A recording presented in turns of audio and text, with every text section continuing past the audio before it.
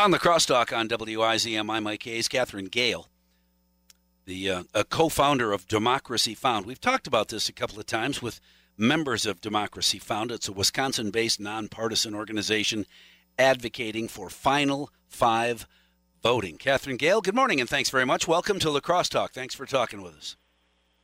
Good morning, Mike. I'm super happy to be talking with you this morning. Me too.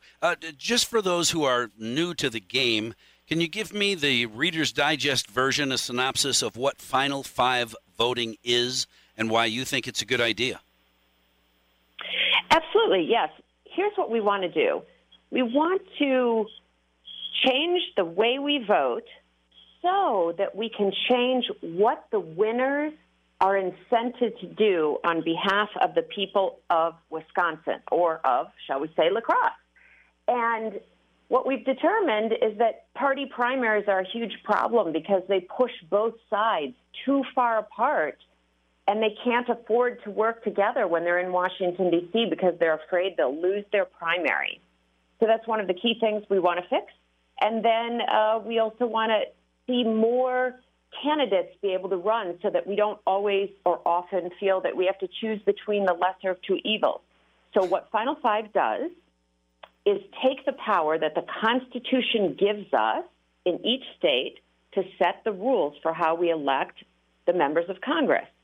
We will get rid of party primaries, and instead we're going to have just one primary where everybody running is on the same ballot regardless of their party. And when the voters come to the polls, they see all those candidates on one ballot and they pick their favorite. When the polls close and count the votes, the top 5 finishers will move on to the general election. So now we don't have just one Democrat and one Republican to choose from. We've got 5 candidates. Now we'll have a diverse, dynamic debate of issues and constituencies and visions between the primary and the general. And then when you go to the general, now that you have 5 choices, you, as the voter, will have an opportunity to rank them in the order in which you like them. This is my top candidate, my first choice. And then if I can't have that candidate, this would be my second choice. And if I can't have those two, this would be my third choice. When the polls close in this race, in the general, we tally all the first choice votes. And if one of those 5 candidates has a true majority over 50%, that's great. Election's over, and that candidate's the winner. But if nobody has a true majority, we eliminate the candidate who came in last place, and voters who had selected the candidate who's now out of the race have their second choice counted instead.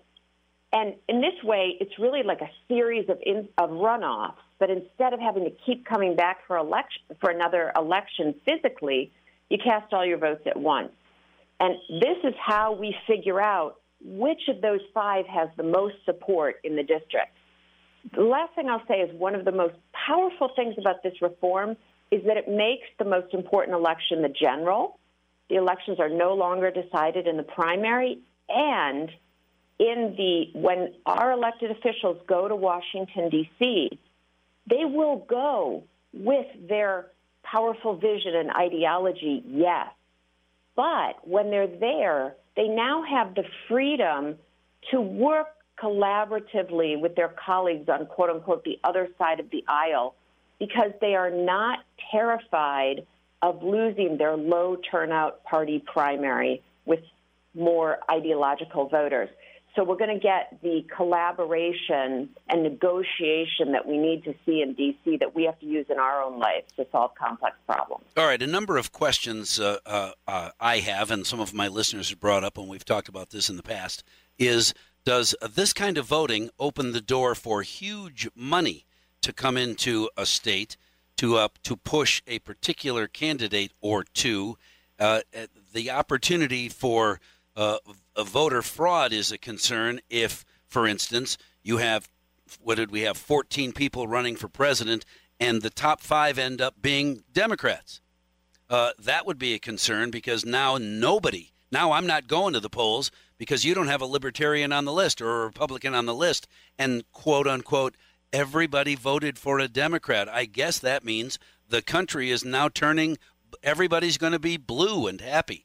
How do you help people understand that there will be less chance for voter fraud, less chance for a concern over something like that, and that person who is elected still has to go to Washington and be a Democrat or a Republican or a libertarian, whatever the party might be. They still have to go to D.C.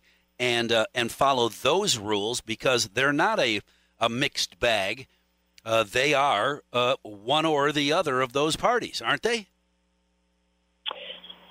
Okay, so these are all good questions, Mike. So let me take them in order. So the point about, does this create an opportunity for huge money to come in and support a candidate or not? It certainly creates no more opportunity than currently exists.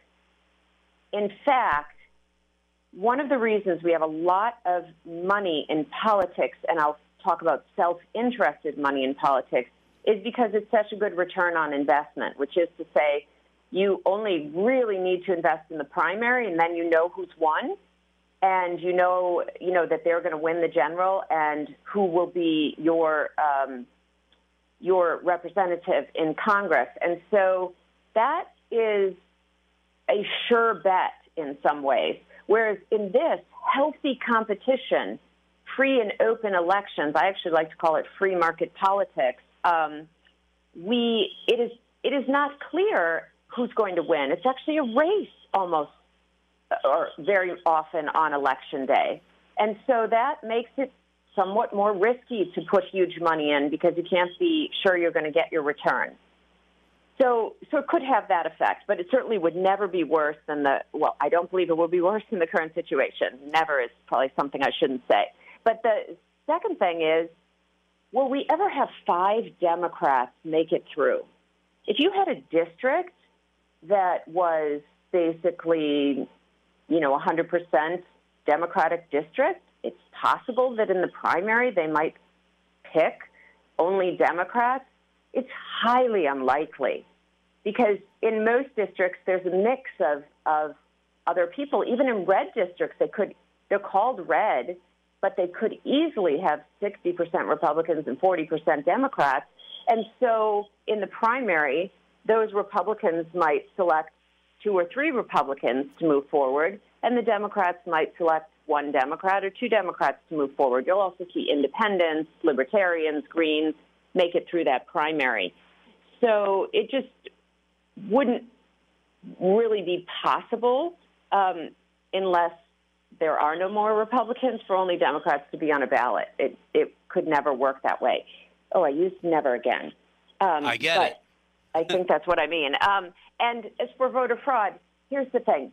We all need to be concerned and pay attention to the integrity of our election system, and we need to do that in the current system, and we need to do that under any new system that we would have. But the difficulty or the challenge of protecting the integrity of elections is the same. A conversation with Kathrine Gehl, moderated by Rusty Cunningham. The virtual webinar is next Wednesday, the 14th. If you would like to participate, it is leadershipethicswi.org. Kathrine, thank you very much. Boy, we could you and I have so many questions and so little time. Thank you for talking with us this morning.